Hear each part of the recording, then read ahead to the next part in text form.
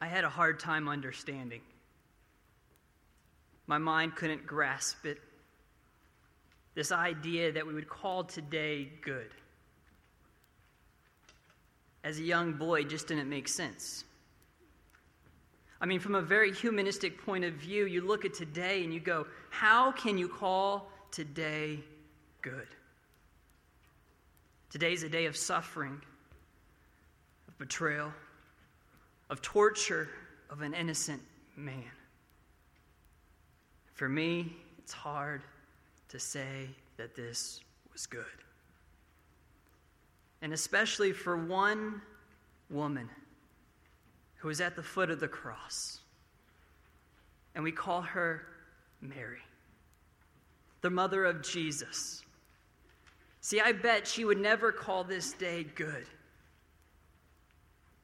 I mean, think about what she was about to experience. I mean, have you ever walked in her shoes that day? Take away what you know happens a few days later and simply walk in her shoes. Hearing what she heard, seeing what she would eventually see, experience what she had experienced. I bet you when she received that news that morning, it was like her breath was taken away. Her son, her Jesus, had been betrayed. He was being taken before Pilate. He was being beaten. Imagine receiving that news. It was like her stomach fell. Her heart started beating. Have you ever received news like that? News that takes your breath away. It's like in those moments, everything else falls to the wayside. All your concerns, all your thoughts, all your plans fall to the wayside because of that kind of news. You may have been relaxed, now you're hurried. You may have been calmed, but now you're panicked. You drop everything and go. My dad received news once. When I was in 3rd grade, I had broken my arm, and they rushed me to the hospital. And about 20 minutes later, he comes rushing into the hospital, and I saw a different side to my dad. Here, normally a man of strong character, calm, always in control, was panicked. Panicked. I believe this is Mary's demeanor. That's how she felt that day, because she was human. And this was her son. This was her Jesus. This is the one she loved. You know, there's something special about a mother's love. It's a little bit different than a father's love, but there's something special about a mother-son relationship. It's tender. It's comforting. That love is special. I love this quote I read this week. It said, "The natural state of motherhood is unselfishness. When you become a mother, you are no longer the center of your universe. You relinquish that position to your children." I believe this is what Mary has done. This is the one she raised. This is the one she poured her life into. The one she had this special connection with her son, Jesus. The one she loved. See, not only did she just receive the news that took her breath away, but she had to watch. She had to watch and see what people would do to her son, her Jesus. And the worst part, there was nothing she could do to stop it. Imagine the emotions, imagine the pain, what had been going through Mary. Rocky, the movie, one of my favorites. You see in this movie, Rocky, he falls in love with Adrian. And they have this special connection, this special relationship. And every time that Rocky would get into the boxing ring, Adrian would be there with him.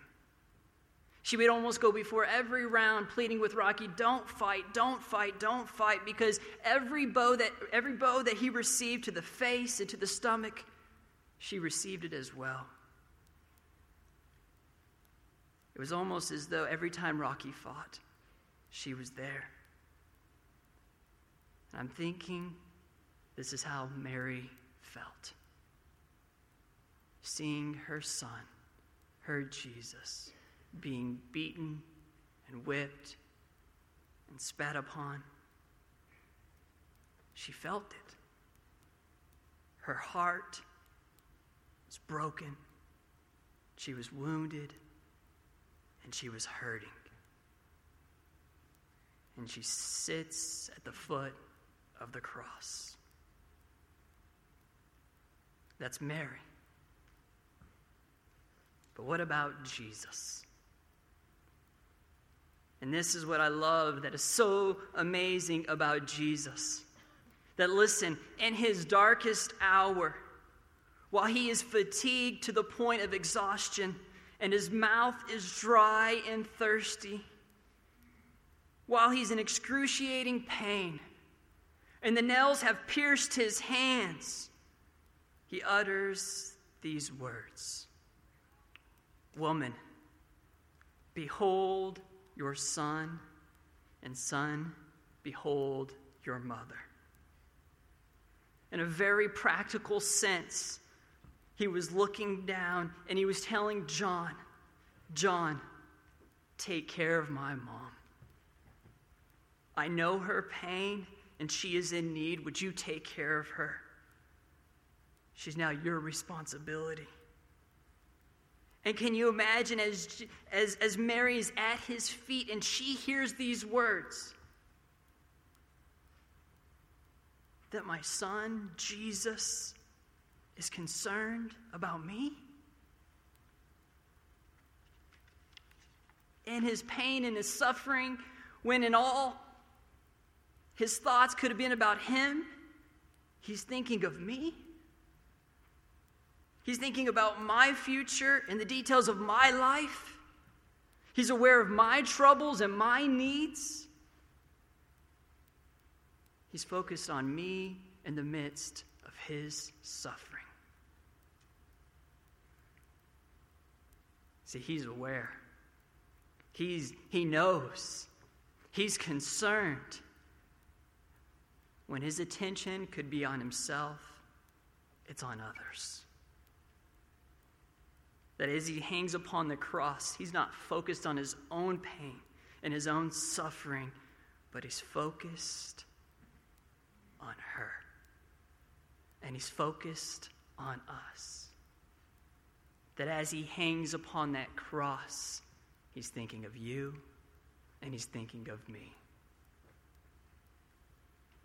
See, if I'll be honest with you, there are times I forget that. There are times when I hear of wars and horrible, horrific things that happen in our world. I think of the big problems and I go, God's only concerned about those matters, the big deals, the big problems. And often I forget that he can be concerned about the very little details of my everyday life. Is he concerned with my struggles? Is he concerned with your struggles? Is he concerned with the big problems of the world? And to you, I say yes, yes, and yes. The answer is always yes. See, as he was on that cross, calling out to John and to Mary, he was just demonstrating the selfless nature of God. That God is full of compassion and care and is concerned about the little details, the little things. This is the nature of God. He's concerned about you and your details and your days And whatever struggles you may have, whatever doubts you may have, it doesn't matter. He's big enough. He's big enough to handle it today, tomorrow, and forever. He is big enough. He's big enough. So let us pray.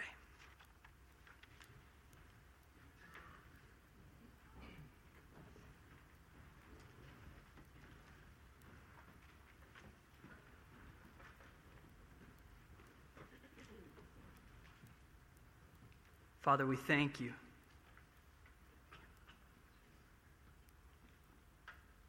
that you are an amazing God, that you so loved the world, that you so loved me,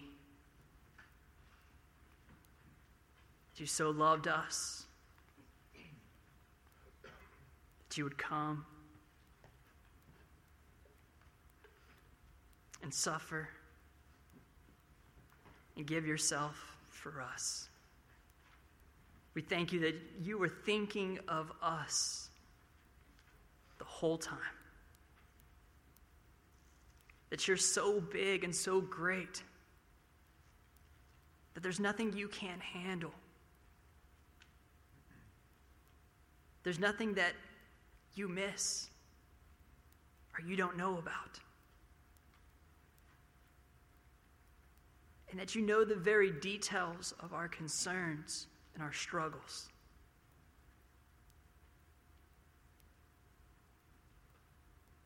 You know our every thought, our every doubt, whatever we may be wrestling with, you're aware and you're able to handle it. You know and are concerned.